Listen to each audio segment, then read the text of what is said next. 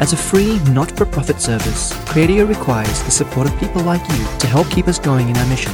To donate, visit cradio.org.au/donate. Cradio. The following presentation is brought to you by Perusia Media.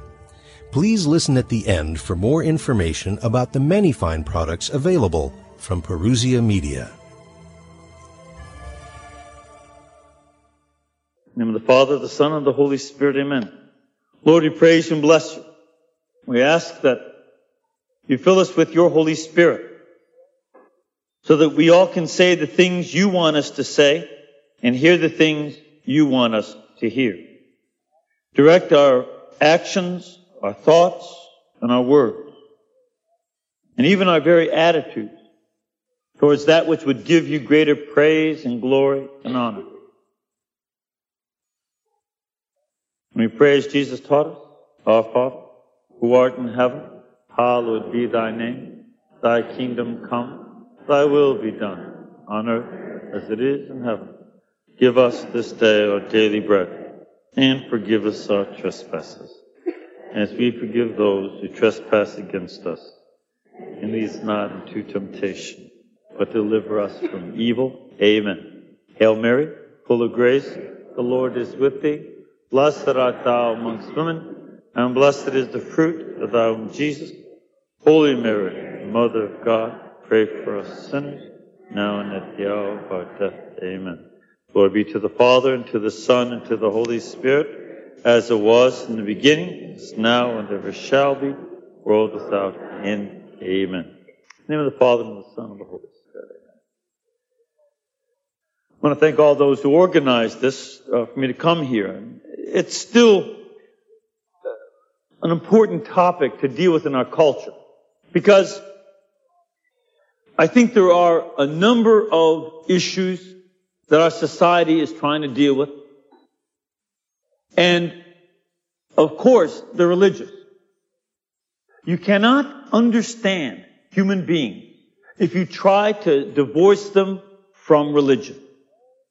If you go all the way back to Mesolithic times and Neolithic, and probably in Paleolithic too. Some of that up to 140,000 years ago, when Homo sapiens, our own species, is alive. Already they're making different artifacts about their religion. They're burying people religiously and ceremoniously, because to understand life, we have to see our very purpose. And that is going to be so much connected with our understanding of death. Because if you don't have reasons to live, to die for, and things that you would die for, you don't really have much to live for either. Because you see in the ultimate sense of who we are, that to know why we're here, where we're going, and what is this all for. And because the religious questions are so essential to human beings, it's hard to find people who are not religious. There are some. There are a few atheists, but not many. And there's a great line by G.K. Chesterton, who said, when someone gives up their faith, they rarely believe in nothing. They'll believe in anything. And this is something that has gone on in our culture, because in the last century, we saw horrendous things happen. The 20th century, the last century in which practically all of us here were born. That century was one of the most violent, if not the most violent, in human history. There were more martyrs in the last century than in the first 400 years of the Catholic Church. And it was something done in the name, usually of atheism. Ever hear people say, oh, religion is the biggest cause of war in the world? That's not true. That's simply not true. Not even in Israel, where you see the Israelis versus the Arabs. That's not about religion. As a matter of fact, 85% of Israelis are atheists. They're not fighting for their faith. They're fighting for their land. That's not about religion at all. And in fact, the violence is not usually done by religious people. 2,000 years of Christianity and all the religious wars, including the Crusades, led to the death of 4.75 to 5 million people in 2,000 years. In the 80 or so years, the 82 years, 83 years of atheistic government in Soviet Union, China, Cambodia, and then of course the neo-paganism of Nazi Germany and the Empire of Japan. You take all of the people who died in those wars in that 83-year period, from 1917 to 1990, and you're talking about 165 to 180 million people. It's incredible. And this attempt at being irreligious in Soviet Union and Red China were the worst and the most dangerous.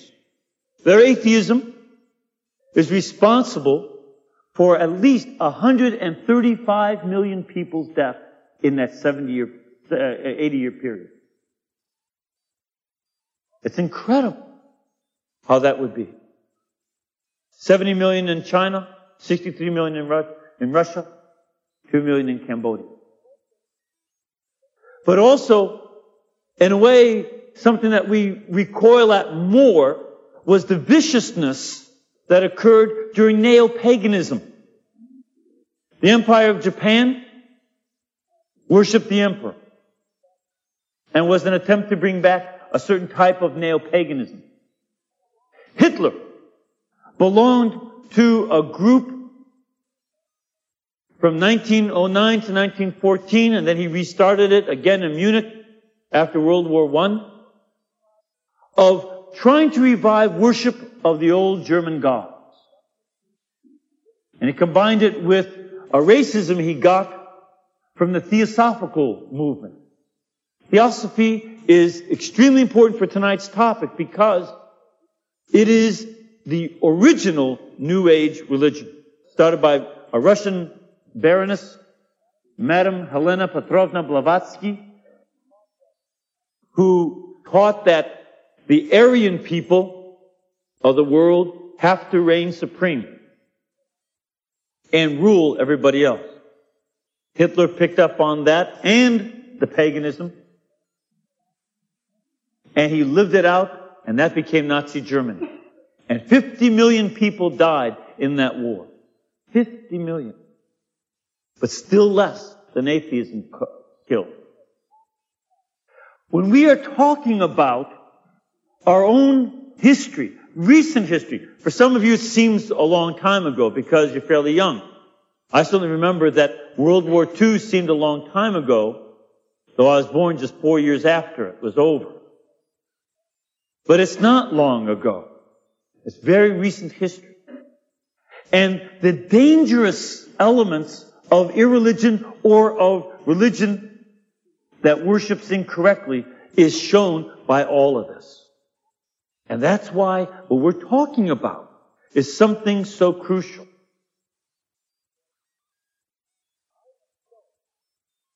I myself, when I was in college in 1970, in my last couple of years of college, got involved in what is now called the New Age movement. In those days, it wasn't called that. Didn't have a name. Because it was the people my age, college students my age, who had started off and were taught by old beatniks and then became the hippies of the 1960s. And one of the things that we would say all the time is don't trust anybody over 30. I stopped saying that 23 years ago. I've learned a lot more respect for the people over 30 since. But there was this general sense that you don't trust anybody or anything. All institutions are untrustworthy. The government can't be trusted. The church can't be trusted. The schools can't be trusted. The university can't be trusted. Ironically, for all of the preaching of love, joy, and peace that seemed to be part of the hippie movement, there was in fact an incredible built-in paranoia, perhaps related to a little too much marijuana, which causes paranoia as one of its side effects. Be that as it may, it was the folks who rejected everything around them that was older and previous, who then started to experiment with religion, looking to Hinduism, to Buddhism, but not really Hinduism or Buddhism. It was Hinduism and Buddhism as they understood it. And then, in the 70s, as the feminist movement became more and more political and less focused on the economical, it also incorporated a return to paganism. They said that we have to worship the goddesses because the gods are all masculine and they are inherently oppressive to women. Not paying attention to the sociology of religion, wherein, in fact, societies which worship male and female deities, where you have goddesses and gods, those societies tend to be far more oppressive of women than cultures that worship only God. And a classic example would be India. The Muslims and the Christians who worship the one God don't abort their baby girls because they're female. The Hindus who worship the goddesses, in fact, abort their children who are girls because they're girls rather than boys. And in some parts of northern India, the ratio is 85 to 100. 85 girls to 100 boys. But that's only in the Hindu areas, not in the parts that worship the one God. Because, in fact, the goddess worship ends up being far more oppressive. But the feminists didn't realize that when they got started. They didn't do their homework. And all of this movement towards an Americanized version of Hinduism and Buddhism and neo-paganism started to come together on 1975 as those of us who were in college, and the hippies in college of the 60s, eventually ran out of scholarships, stopped running to Canada, and weren't being supported by mom and dad anymore and needed to get a job. And that's when you see the New Age movement become an economic institution. In other words, they had to make a living. So they began to open up New Age bookstores and shops and do seminars, write books, and also seek out a certain kind of power. And this became, especially in the 1980s, after all those folks were 30, a movement that came into great prominence, especially in Hollywood. Now, that's sort of its background. That's some of its origin. What is the New Age movement? What does that mean? And how does it show up? And what are we supposed to do as Christians in response to it? First of all, what is it?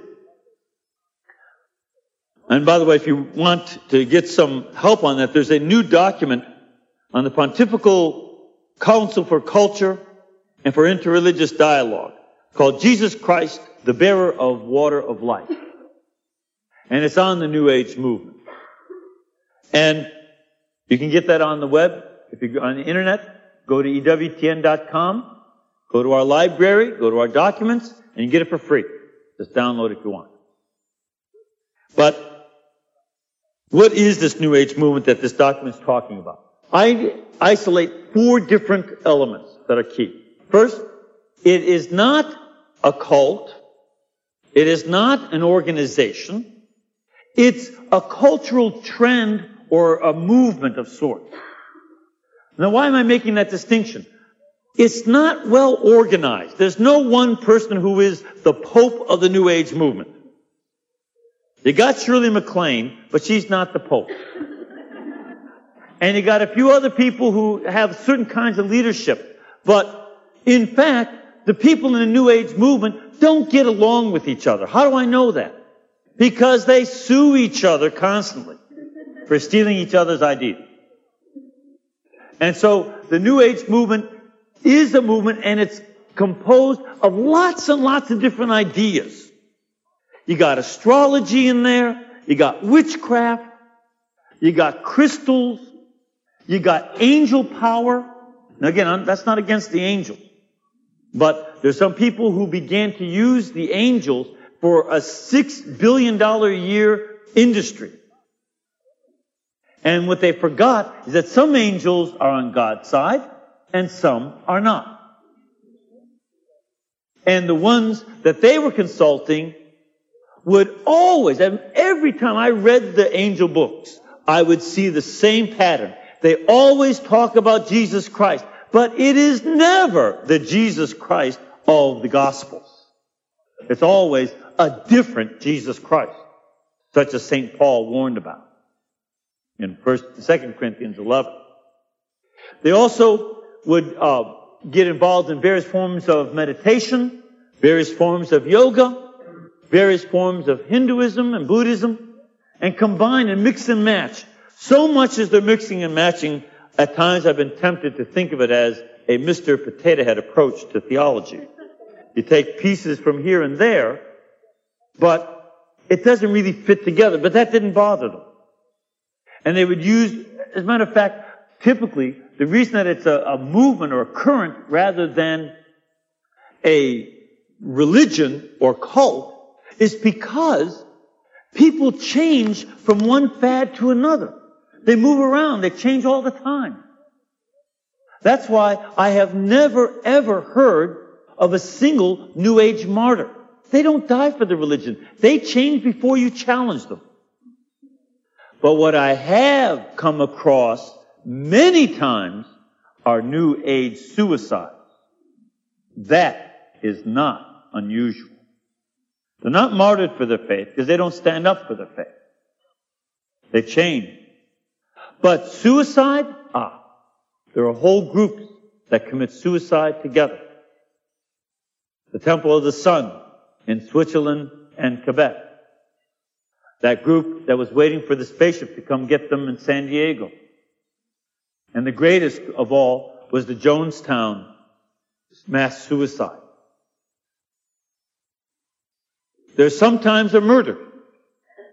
Some of you may have heard of the game Dungeons and Dragons. With that game, as of 1995, there were already 400 people murdered playing the game.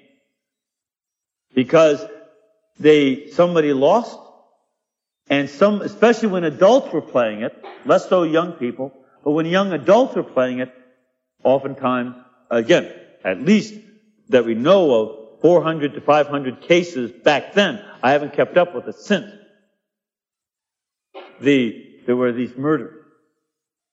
And that's odd. I've never heard of the Monopoly murders or the Chutes and Ladders suicides. This is not a good game, if you ask me. And all of these things can fit under that umbrella. So, if there's such a mishmash of so many things, what is it that then holds them together so you can call this New Age? Alright? First, they believe in monism. That's not moaning after telling bad jokes. Monism refers to a philosophy in which comes from the Greek word monos. You know, like you've heard of monarch, and other words begin with mono. That means one. Monism is the belief that everything is one being. So you look at the audience and say, wait a minute. It looks like there are a few hundred people here, right? It looks like there are a few hundred chairs. What are you talking about? Well, the New Ager will say that is an illusion. The existence of the individual is an illusion. It's not real. You're not really a unique individual. We are all one being together. And I don't mean by that we, sort of put our arms on the shoulders and sway to kumbaya. It's not that kind of oneness that would just be friendliness with each other or that we're part of the human family. No, they mean that we are one with the floor. We are one with the air. We are one with the trees. And so on. Everything is one thing. And it only looks like there are different individuals, but that's an illusion. So, what you have to do in the New Age movement is overcome the illusion. Get rid of the illusion that there are different individuals and come to experience the oneness. How do you do that? 3 main techniques. 1, hallucinogenic drugs. In one of the key books of the New Age movement, the Aquarian Conspiracy by Marilyn Ferguson, she has 8 texts where she recommends hallucinogenic drugs to get into the New Age mentality. This will break down your idea of individuals, and you just think that way with drugs. Second technique is breathing exercises in yoga, where you use breathing exercises, and when you do breathing exercises, you do alter your consciousness. You increase the carbon dioxide in your blood, and that gives you an altered state of consciousness. So that's one of the goals. And in fact, it's the goal of yoga as a whole. Yoga is not about relaxation or exercise. It's not about stretching. When you read what the yogis say, read the Upanishads, read the text on how to do yoga by yogi practitioners, not just by someone who's down at the TV station or at the YMCA, but read what the yogis themselves say. And they say that the goal of yoga is for you to lose your personality, for your personality to dissolve. So that when you die, after many, many reincarnations, you will cease to exist as an individual. You will become like a drop of water in the ocean of Brahma, the ocean of God. So you'll disappear as a person. That's the goal. So the exercises are meant to make you less of an individual person and to help you to become one with everything. That's the goal. Okay? I know people use it for exercise and stretching and all that, but that's not what they want to do. What they want you to do is become one. A third technique that they use to get rid of the idea that you're all different, to come to experience the oneness, is hypnosis. Either some guy hypnotizes you, or they teach you how to hypnotize yourself. That's one of the very, very common techniques. There's one group, Silva Mind Control, in which Jose Silva of Laredo, Texas, taught people self-hypnosis. And it was very, very lucrative. He was making $800 per person for a seminar when he started off. And he had, I don't remember how many millions of people go through it. But it was extraordinarily lucrative. And he thought he was helping people, but it was not. It was to get your mind one with the universe. So you would know all the knowledge of the universe by becoming one with it. And there are many other groups that use hypnosis as well. So these are some of the techniques that they use typically in order to get you to be at one with the universe. Now, if you're one with the universe, then you have a question. What is this universe then? What is this one being? The standard New Age answer is the next point about what they are, how they define themselves. They believe that everything is God. They don't believe that God lives in everything. They don't believe that God exists and that everything exists in God. They believe everything is God. This podium is God. The floor is God. The chairs are God. But don't worry about showing disrespect by sitting on God, because you're God too. And one of the things that they believe is that there are different levels of being God. All right? And that you can be more or less God. So, the inanimate things, dirt, stones, buildings, are not so much God, but they are God, but they don't know it. They're not conscious of it. Trees have more awareness of being God than the stone. Virgin forests really know that they're God. So that's when you hear people talking about destroying virgin forests or not destroying them. Remember the lady that was living in a tree because she was afraid they were going to cut it down and broke her heart when they did cut it down? Some people believe in that stuff because virgin forests have higher levels of consciousness. Dolphins and whales are way up there because they all used to live on the lost continent of Atlantis, and they've been reincarnated as dolphins.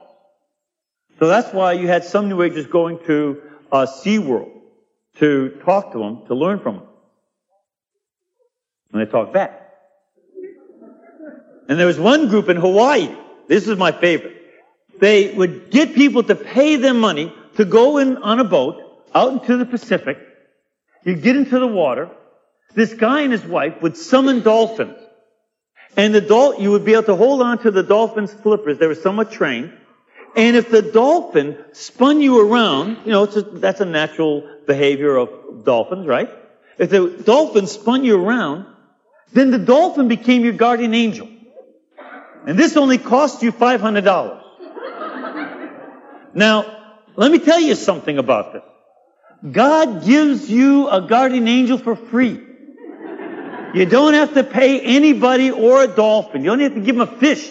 Your guardian angel is given to you as a gift. And you got to be careful that you don't fall for some of this stuff that they're pushing. But the idea is that they're God, and also that you and I are God. And one of the things that is the most important doctrine of the New Age movement is that we're all God. Everything else they're doing is to try and get in contact with your God power. And the use of crystals is to become one with the universe, so that your brain waves vibrate at the same vibration rate as a crystal, and the crystal vibrates with your universe, and it's like a tuning fork. That's one of the ideas. A crystal is there to tune you in with the oneness of the universe, and then you realize you're God. The problem, of course, is this. Your brain waves go at somewhere around 30, depending which kind of waves that they are, but the fastest would be around 36 to 40 cycles per second. That's good.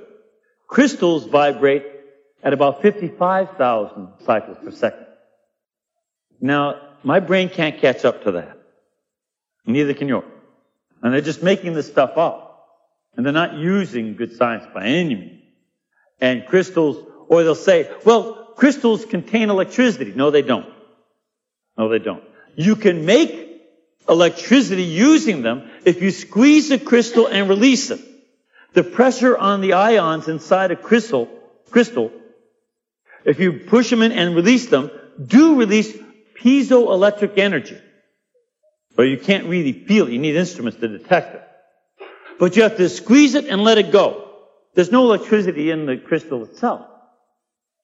And you have to be careful of their claims and check anything they say.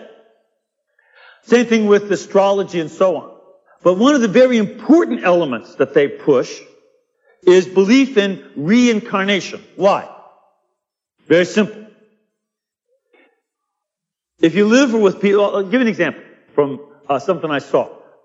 Shirley MacLaine did a movie called Out on a Limb. So I like the other book written about her by LaGard Smith called Out on a Broken Limb. But her book, and a movie, the made-for-TV movie, described how she was at the ocean and her teacher was telling her, well, Shirley, you're God. Just say it. Just say you're God. And you'll realize you're God. Said, okay, I'm God. Said, no, Shirley, say it like you mean it. So then she stands up and she looks at the Pacific. I'm God. I'm God. I'm God. And the sun sets, the violins go up, and they break to a commercial just at that point. But you know what I noticed? Unlike God, she didn't walk on the water. She stayed there right on the shore. All right? And she herself would admit that she has not fully realized her divine power. She's not fully aware of it. So what she knows she has to do is come back again and again and again until she fully has her God power.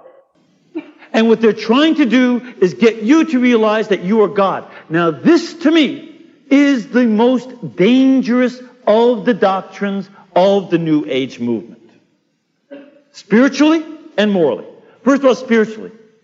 To quote the old spiritual song, give me that old time temptation. It was good enough for Adam and Eve, it's good enough for me. What did the serpent say to Eve? Eat this fruit, your eyes will be open, and you will become gods. It's the same temptation. And it leads to the same spiritual disaster as the first sin led to. Secondly, it's a moral problem. Best illustrated by a quote from a New Ager, Swami Muktananda. Came from India, lived over here. And he said, don't be critical of Hitler and Stalin. After all, they are God too. Now think about that. Think about that. Hitler and Stalin are God. Therefore, the extermination camps of Hitler and the gulag of Stalin are all God's activity. If you cannot say, and again, one of the other things too, if you're all God, well, everybody is God, then there is no such thing as evil. Sin does not exist. Now, that sounds pretty attractive. That sounds very attractive. And I think this is one of the attractions of the New Age movement. You can do anything, and there's no such thing as sin. And you can't call anything sin. And so you aren't bad at all. And if they can say that about Hitler and Stalin, they can and do say it about anybody. Murderers. And this is from their own literature. When you commit murder, this is your divine choice because you are God. Now, if you choose to kill somebody, then you have to realize you're going to have karma from that. Not bad karma, just karma. Because there is no such thing as bad. And if you kill somebody, then it means you have to be murdered so that you know both sides of the experience. And you just need to learn both lessons. You kill and you get killed. Furthermore, and this is another part of the atrocity of this idea, is that if you get murdered, then it's because you had murdered somebody in another life, and this is just your karma. So that not only are you saying that the murderer is not committing anything wrong, but you're also saying, if you are murdered, it's your own choice. You are responsible for being murdered because you're God. You chose to enter a body that would get murdered. In other words, you blame the victims. It's their own fault. The woman who gave the term New Age to this movement said on her deathbed in 1949, it was Alice Bailey, that the Jews deserved what happened to them in the concentration camps. That is obscenity. And what a surprise for her when she died later on, that July 1949, to find out that the judge of her soul is a Jew. I don't think that would go over real well. The New Age movement makes it impossible to say what is right and what is wrong. Everything is right. And that to me is extraordinarily dangerous. Finally, the last element, because there are lots I want to get to your questions too, of course. But the last element of the New Age movement is its belief in the New Age. What do they mean by New Age? Not that they're doing anything new. Another pen here. Yeah, here they got a pen. I like to use my pen to illustrate this, because I left my globe at home. Imagine my pen is the axis of the earth.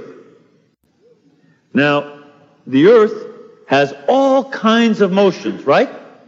For instance, our galaxy is moving around the universe. Our galaxy isn't staying put, it moves, right? And then, inside the galaxy, our sun, about 2/3 way out, is also moving around the Milky Way galaxy, right? In addition, the earth goes around the sun. It's another motion that takes just over 365 days, 365.28 days or so. And then, in addition to going around the sun in an elliptical orbit, the earth spins on its axis, right? Now, in that sense, imagine the earth being like a top. I was playing with my friend's nephew the other day. He had a top, one of those tops that you pull and it really goes with a little plastic thing. We used to do it with string, but tops are fun to play with. Well, the earth is like a top. Only instead of just going off anywhere, because the way our tops do, because they just have the center of the earth as their gravitational pull, our top, the earth, keeps going around this orbit around the sun. All right? That's simple enough. In addition to those motions, there's one other motion that most of us don't pay attention to. And that is known as the precession of the Earth's axis. So, again, think back on tops. You know how after a short time, tops might start up straight, but eventually they go at an angle, right? And as they lose energy, the angle gets wider and wider, and finally they collapse. Right? Well, the Earth is also at an angle. Whenever you see a globe, it's at a 23-degree angle, right? In relationship to the orbit around the sun. Now, the top of the Earth's axis also spins around like a top does. It goes at that 23-degree angle, and it moves completely around. It takes 26,000 years for the axis of the Earth to make a complete little circle. And that's called the precession of the Earth's axis. That's 26,000 years. That's older than most nuns. Now, it is. I always say that to Angelica.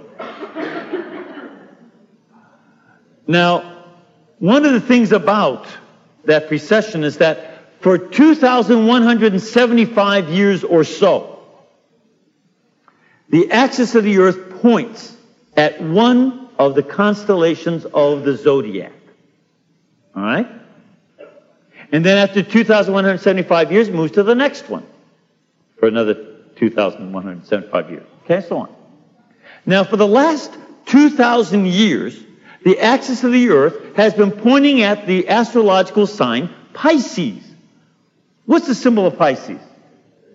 Fish. Now, you all know that. How many fish are in Pisces? 2 fish. You guys know a lot about astrology, don't you? I always catch them. And one of the symbols of Jesus is the fish, right? So what they say is, this is the age of Pisces that the axis of the Earth has been pointing to. That's the age of Christianity. By the way, we said there are 2 fish. Who's the other fish? One fish is Jesus. Who's the other one? Very simple. Jesus' older brother, Satan. Now, this is a standard belief. You see this in Carl Gustav Jung, the Swiss psychologist, and you see this throughout the literature. Even the Mormons believe that Jesus' brother was Satan. And they used to live on another planet before they came to this planet. But that's another problem. But Jesus' older brother, Satan, is the other fish. And the way they see it, and see the problem, Christians say, oh no. Well, the New Agers say, don't get upset. Satan isn't bad. Because there is no evil. Satan is God too. Remember, they said pantheism, everything is God, including Satan. He's just the dark side, and Jesus is the light side. Jesus is the yin, Satan is the yang. It's 2 sides of the same coin. But it's all one. And you see where this takes very serious belief for them. And it has serious ramifications. Satan is as much God as Jesus Christ is. Now, they say then, the earth is now shifting from Pisces to Aquarius. And those of us who are old, remember the song, this is the dawning of the day of Aquarius. See, the old ones are all shaking their heads. Gotcha. And that's what that's about. That's exactly what that means, is that the axis of the earth is going to point at Aquarius, the water bearer. And they believe is that when that happens, and they don't agree on when that is, some of them say 1910, some 1960, some 1999, some 2000, some another 200 years. They don't, because they don't know. You can't pinpoint it. It's not that precise. So they can make that up. But when it happens, whenever it is, then we'll all be New Agers. And that's what they mean by the New Age. It's the New Age of Aquarius, where everybody will use ESP, parapsychology. We'll all be reincarnated and realize more of our divine potential, and we'll be better off than we were in the age of Pisces. Because Christians got it all mixed up by saying Satan is not God. And they thought of Satan as a bad guy. And we ruined this that's why we had wars, is because we looked at Satan as bad. That's their view of history. Now, some of this is obviously fairly goofy, and I know I make a lot of fun of them. And it's, I got to admit, though, I also get all my material from them. I have 3 bookcases of New Age books. And I haven't bought many. I've gotten them from New Agers who've repented. They realized this was foolish. And I sort of keep them as war trophies. These are my battle flags that I won from the other side. And I think that we have to make a stand. Are we going to be for Jesus Christ or not? Are we going to be for what is true or for what would be convenient if it were true? It would be convenient to think there's no such thing as sin. And anything I do is okay. And anything I do is God. Anything I want is God. Then I'm all right. Or am I going to accept what Jesus Christ lived for and died for on the cross and rose again from the dead for? Am I going to live for what God teaches me or for what this New Age teaches me? And I think that we need to see very realistically some of the options that we have in the New Age movement. While it talks about the importance of being one with each other, right? They all believe that we're all one thing. The irony is, if you say that logic and words are unimportant, what you end up doing is isolating yourself. And a key element of the New Age movement, even pointed out by psychologists and by sociologists, is that each person has their own religion of themselves. And they become increasingly isolated. You can't criticize me. I have my religion, and there's no criticism. And that moves you into a position of such arrogance that you can't have any kind of personal change. And you can't really have personal communion with the people around you. That's a tragic cutting off of you from community with other people. If you believe in reincarnation, that means this life doesn't really matter. My personality in this body doesn't really matter.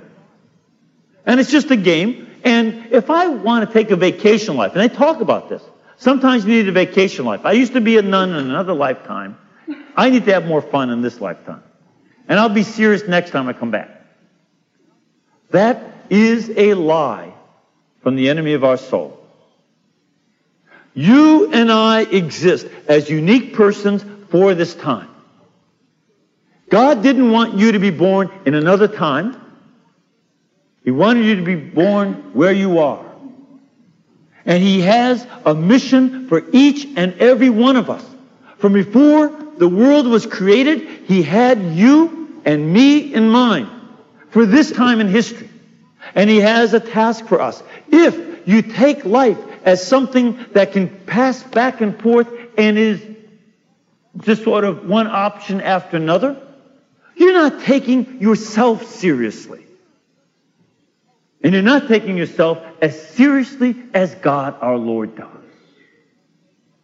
You were born to have the children you're to have, to live the vocation that you are to have, and to do the tasks in society you are supposed to do.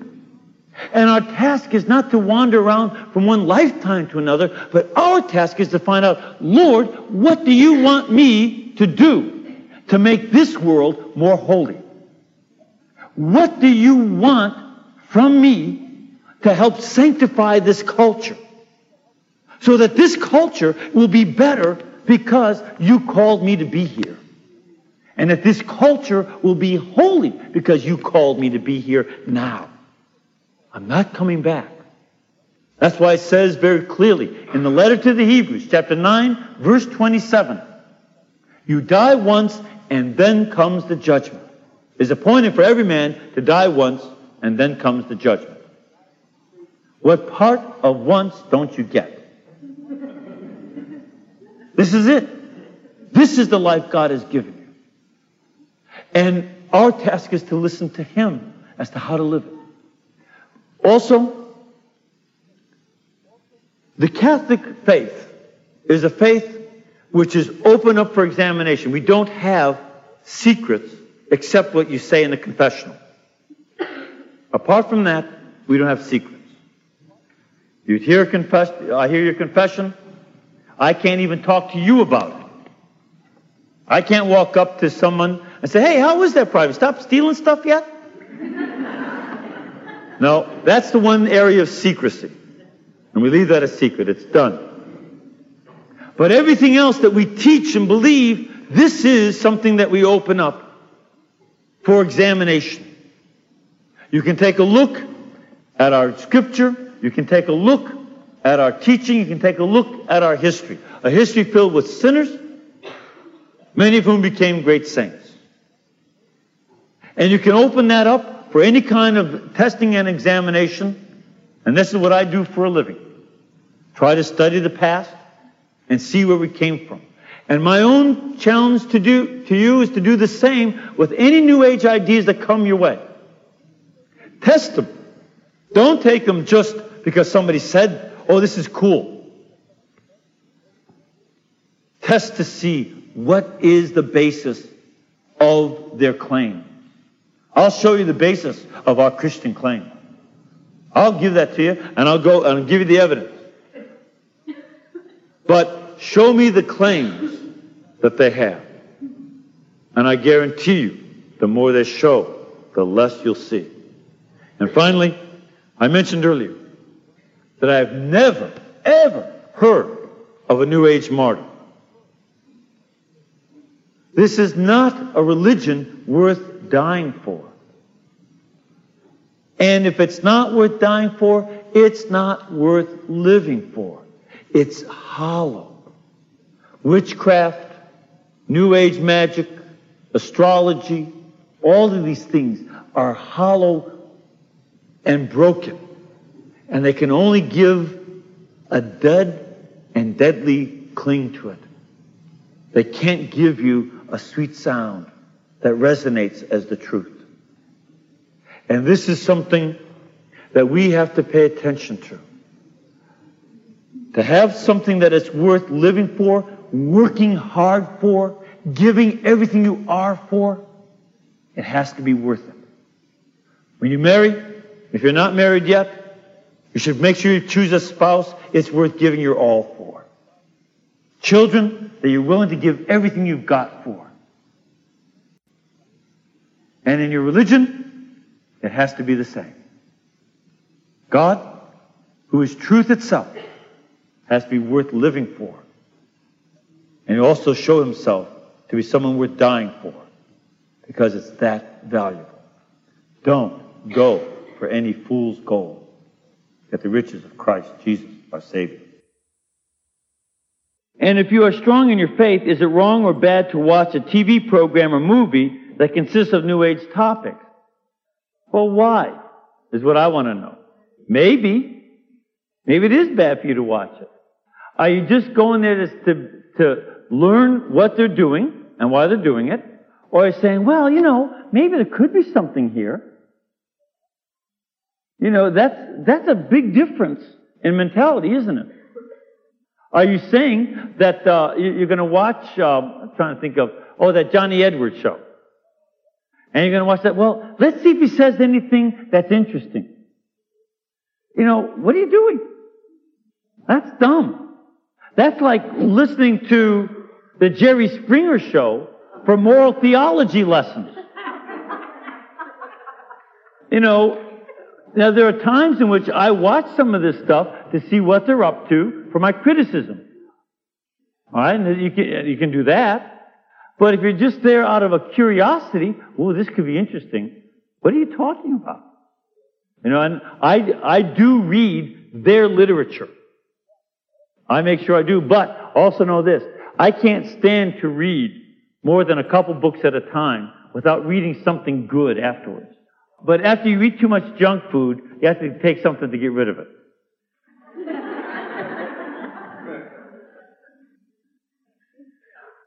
Harry Potter.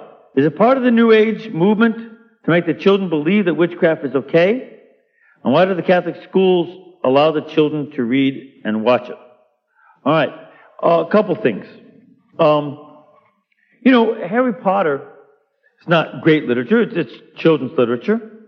And the thing that, I myself have read a couple of them. I look at them and say, there's some interesting things about Harry Potter. On one hand, I don't like it that non-witches are called muggles, as if their minds are all muddled up or something. I don't think that it's a good thing that Harry Potter can lie and disobey, and then that's how he becomes a hero. He gets away with it. That's not a good lesson.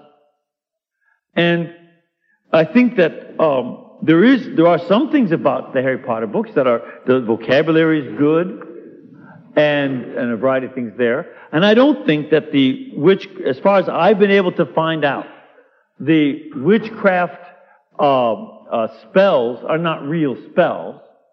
That's something that the author made up. But I'm more concerned by this witch, non-witch mentality. Witches are cool, non-witches are not cool. And while I don't find a whole lot objectionable, except for the lying and disobedience, to really turn me off in Harry Potter, I know that it has gotten a lot of people interested in witchcraft stuff. And that the witchcraft for adolescents and pre-adolescents has just skyrocketed. And this is, I go to the bookstore and I see what's for sale. And there are books, spells to do your homework, spells to get good grades on a test, spells to, the only spell my mother and father had was applied low enough and hard enough to make sure that I got my homework done. That was a good spell. Being grounded, that was a good spell. That worked. And, this other stuff is what I'm also very concerned about. But the Harry Potter books themselves, they're sort of fun in their own little way, but I'm not overly fond of it. I much prefer, in terms of great literature, really fine literature, The Lord of the Rings. That is really fine literature. And I hope that we get folks to read good literature. All right, also, here's a question. Is there any validity to the TV show On the Other Side by Jonathan Edwards? How could I possibly know, and how could anybody know? Who goes around checking to see if any of these things that he says about these people are true? You got the folks in the audience that, oh yeah, that's true. But do you ever listen to what they say? It's so vague and so general. That this person was a loving person, wasn't he? It's not quite that vague, but it's almost. Or sometimes that person got very angry, didn't they? Well, that applies to about 100% of the human race. I know, because I've even seen Mother Angelica go off the handle. She does it on TV. You just can't verify anything. So that's why it's just not worth the time or energy. Music. What do they mean when they list songs on a New Age music, like Yanni? There are two kinds of New Age music. 85%, or it's more maybe, of New Age music is a bin that they put this stuff in. It's soft jazz. Nothing more, nothing less. No big deal. If you like that guy, I don't like Yanni. But some people do. I like country and western. Some people hate it. You know, so they like this New Age stuff. I like death and divorce and all that stuff. Actually, I like George Strait. I love George Strait. Because all my exes live in Texas. But that's just a musical choice. But there is that small group, 10-15% in that bin, that is truly New Age. In which, how can you tell? It says, and usually it'll tell you ahead of time, it's trying to alter your consciousness. Yanni doesn't care what you meditate on. He's just playing light jazz. And I know a lot of people just love it. There's nothing wrong with that. But when it's trying to change, and especially if it has lyrics that are subliminal lyrics, you can't hear them. You know, I think there's a law now in some states that you have to show that, if it's the case. Why? Why am I concerned about that? Because some of that is hypnotic trance technique. And I've actually listened to and seen some of the tapes that say, don't listen to this while you're driving.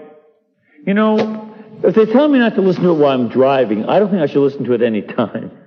Because what they're warning against is you might be hypnotized while you're driving and do harm to yourself. Well, it's not only when you're driving that you can do harm to yourself under hypnosis. Hypnosis isn't a game. Okay? What can you say for healthful and or scientifically proven alternative health practices borrowed by the New Agers? You know, I have no problem with alternative health things if they work. And that's the key. You know, if somebody gave me, I have rheumatoid arthritis, and I was giving a series of New Age lectures, anti-New Age lectures, in Australia. I ran out of medicine. I went to see it. Well, I asked a friend, is there a doctor here I can get a prescription from to get the medicine, naproxen in those days? And they said, well, I'll tell you what, why don't you try what we try down here? New Zealand green-lipped mussel extract. And I said, what are you guys talking about? Even let me have a plate full of these things. They're good. I like mussels. They taste good. But I said, what is this with my arthritis? I said, well, try it. So I did. And it really did work. It really works. Stank. Nasty, nasty stuff. I mean, it stank like the dead fish it is. But it really did work for a while. Then it stopped working for me anymore. So I had to get the other stuff. If something works, there's no, try to find out why. As a matter of fact, when I came back, I told my rheumatologist about it. See, what can you do to find out why this works? I don't want to know just that it works. Why does it work? You know, we should find that out. Do double-blind studies. And I've been on a double-blind study experiment for the last 2 years. It's got a 2-year extension. It works wonderfully. I had to give myself a shot right in the stomach. Wham! And it works great. Because without my medicine, I can't even walk. I'm completely crippled. And now I'm playing racquetball and beating 30-year-olds. That medicine is good. Not always, though. Is there a certain weakness or main desire which brings someone into the New Age when they had basic Christian upbringing? There are a variety of things. Medicine, alternative medicine is one of them. I'll give an example. This lady, there's a book, a collection of 50 stories of how people got into the New Age movement. Sort of little witness story. And how they did through alternative medicine. So this one lady realized that she had an interior inflammation, and she went to the doctor. He couldn't do anything for it. Went to an alternative medicine guy. He didn't do anything for it either. Didn't stop. But he said, maybe if you get hypnotized and find out about your past lives, you realize what happened. So that's what she did. And that got her started in the New Age thing. And she found out when she was hypnotized that she used to be a loose woman, shall we say, professional loose woman, at a Wild Western saloon. And during a gunfight, she got wounded. Somebody knocked over a lantern, set the place on fire. She burned to death, and that's why she still has an inflammation today. Now, she was serious. And then she went back further, and she said, now I realize I was a nun in England, and I was burned at the stake by the Inquisition. Wrong answer, because England never had the Inquisition. So that's why you can't, I don't trust Jonathan Edwards or any of these other people. These folks are making it up. And this is one of the things that they just don't bother. But that's one way to get into it. Sometimes people will come across a crisis. How did Shirley MacLaine? She had an abortion. She broke up with one of many boyfriends. And then she broke up with the next guy too. She did past life regression to find out, why did I break up with this guy? Well, it's simple why I broke up with him. I was his love slave in Mongolia, and I killed him back then. Then I was his geisha girl in Japan, and he murdered me. And we're still fighting. Well, you say, stop. But people are, what I suspect is a lot of them are very intelligent people who see things that don't make sense in life. And they see a couple of dots, and they make the wrong connections between them. And they get the wrong picture. And that's the concern. Another issue, too, is that a lot of these folks don't want Christian morality. Like the abortion, the having one boyfriend after another, or one girlfriend after another. And on and on and on. Usually it's in the sexual area where there's strongly felt feelings that they feel guilty about. So I shouldn't feel guilty. I love this person. Well, you are guilty because no matter what you feel, you are not living responsibly with and for this person. You don't have the marriage commitment. You're using them and being used by them. So, of course, you've got yourself messed up. And you're trying to talk yourself out of the guilt you feel. But you're guilty. And instead of that, you need to confess the sin and stop it. And then you've got a chance for spiritual growth. All right. Is it wrong to read the horoscope? Of course it is. As a matter of fact, take a look at the prophet Isaiah, chapter 47. Go ahead. Consult your astrologers and your monthly prognosticators. May you burn like chaff with them. This is no fire to warm yourself with, but a fire of destruction. Sounds to me like God doesn't like it. What's wrong with Wiccans or witchcraft? Well, here's one of the problems. Witchcraft is an attempt to get power. And you use non-conventional ways to get that power. For instance, various spells. And they try to distinguish white magic from black magic. And they'll say that some white magic is just there to help people or get good things for yourself. Black magic does harm. We don't want to do harm. White witches try to avoid that. But they still are trying to get power. And it's an attempt to have a control over one's life that reminds me of the way 2-year-olds live. When 2-year-olds want something, they want it now. And they can be very insistent, and they'll turn blue, throw tantrums, etc., as so many of you moms and dads know. And what do? Do you say, oh, stop crying, I'll give you anything you want? What happens when you do that? You're doomed as a parent. The kid's in charge. And it's a disaster for the kid as well as for the parent. Kids should not be in charge of the family. Right? And they don't really want to be. They push, but they don't want to be in charge. They shouldn't be in charge. It's good to push. Because when the kid pushes, and you and as parents stay firm, then the kid can build up moral muscle. Sort of like moral isometrics. Do isometric exercises, you push against something that's stable. But if the parent is like a couch that gives all the time, God is the same way with stuff in this world. You don't just go around saying, I'm going to get a spell. I'm going to put a spell on you, like that guy used to sing that song, Frog Voice, somebody or other, back in the 50s. You don't just put a spell on people to get what you want. Life is not about my willful acquisition of anything that comes to my little mind. A lot of times, I ask for things. I asked for a pony. Year after year after year. But my parents said no. We lived in a house trailer. What am I going to do with a pony? I just wanted to live like Roy Rogers. But we didn't live like Roy Rogers. And so, up until I was 8, the only thing I ever wanted to be was a cowboy. Since then, I wanted to be a priest. Now I wear cowboy boots. But you just can't get anything you want. That's not life. And unfortunately, witchcraft is trying to do that. And it's building up a certain type of pride and arrogance inside the witch. As well as, in addition to that, on the psychological level, there's also, on the spiritual level, possibly, I've seen this happen any number of times. Usually young people, sometimes adults, will open themselves up to playing around with this stuff, and something happens that they looked for. And then they become fascinated. Now, one of the things my dad used to do, it was be a used car salesman. Now, in the used car business, you try to get customers on the lot, right?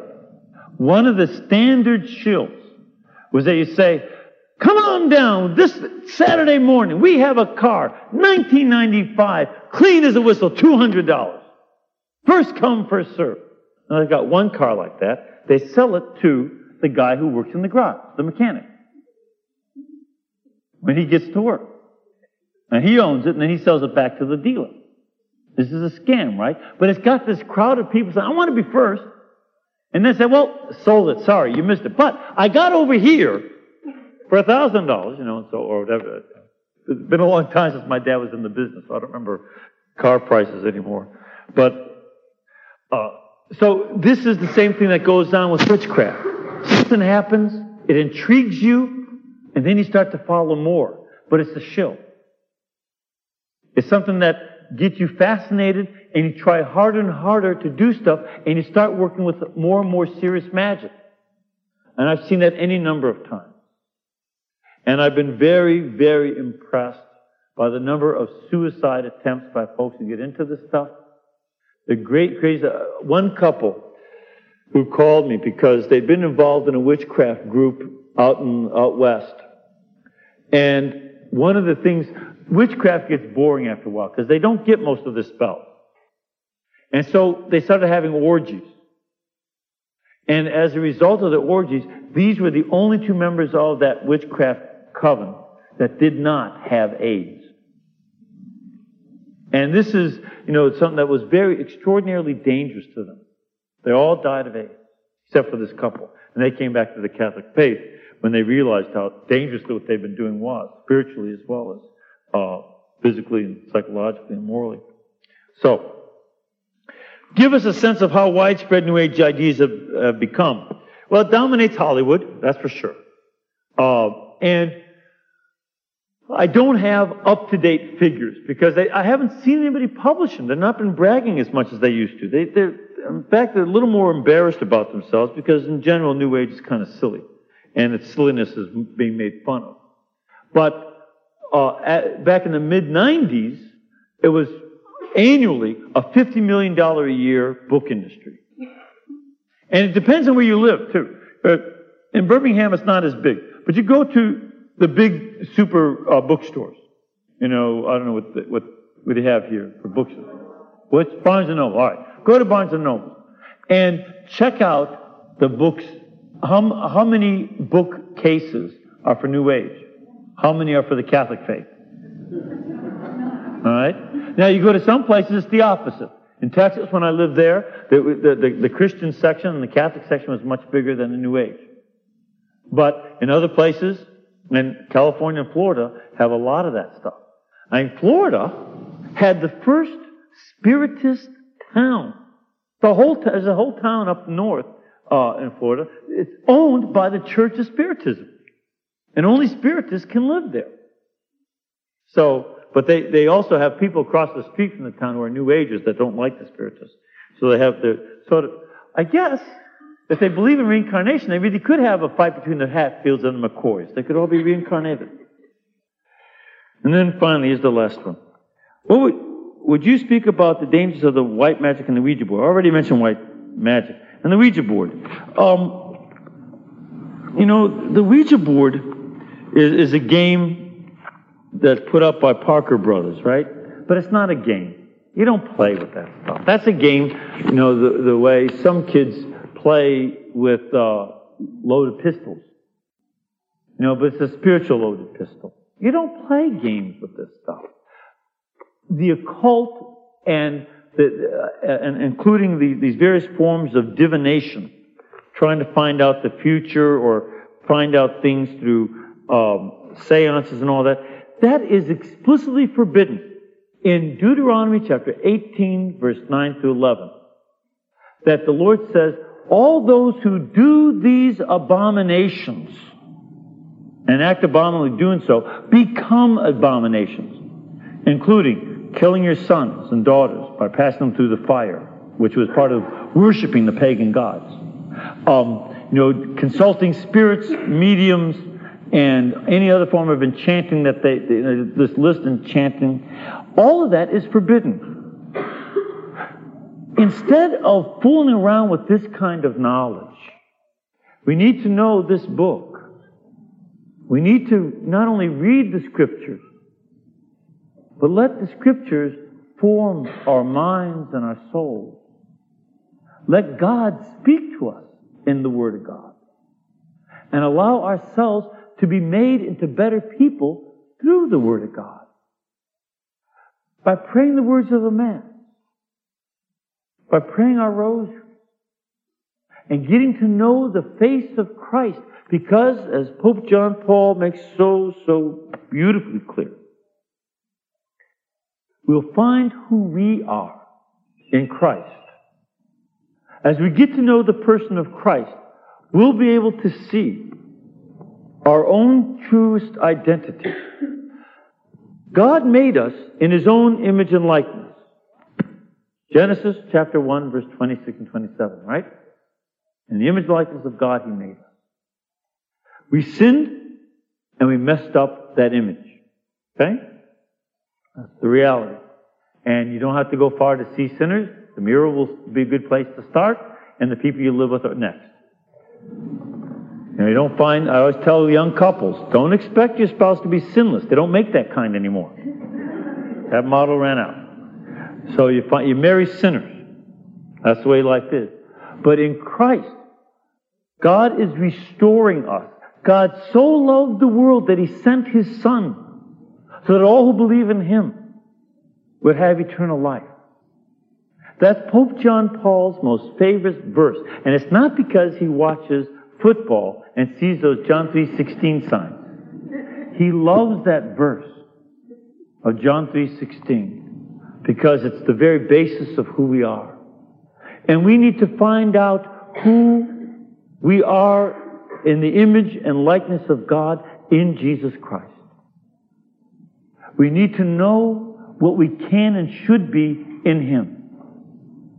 And our own prayer, our meditation on Scripture, our receiving of Christ in the Holy Eucharist, our getting to know His face as we meditate on the Scriptures and on the mysteries of the Rosary, these things will help us to see our truest identity.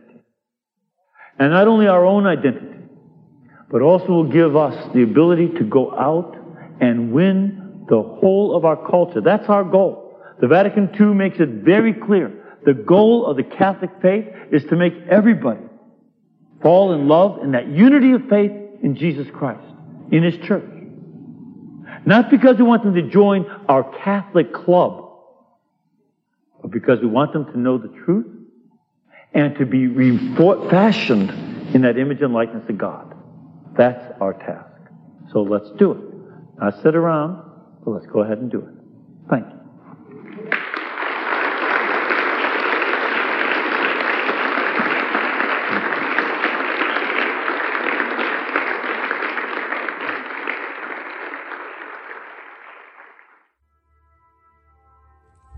We hope you have enjoyed this presentation brought to you by Perusia Media. Perusia Media is an Australian-based media company bringing you good, wholesome Catholic formation material in DVD, CD, and book formats. Visit our website at www.perusiamedia.com. That's www.perusiamedia.com. Thank you for listening, and may God richly bless you and your family.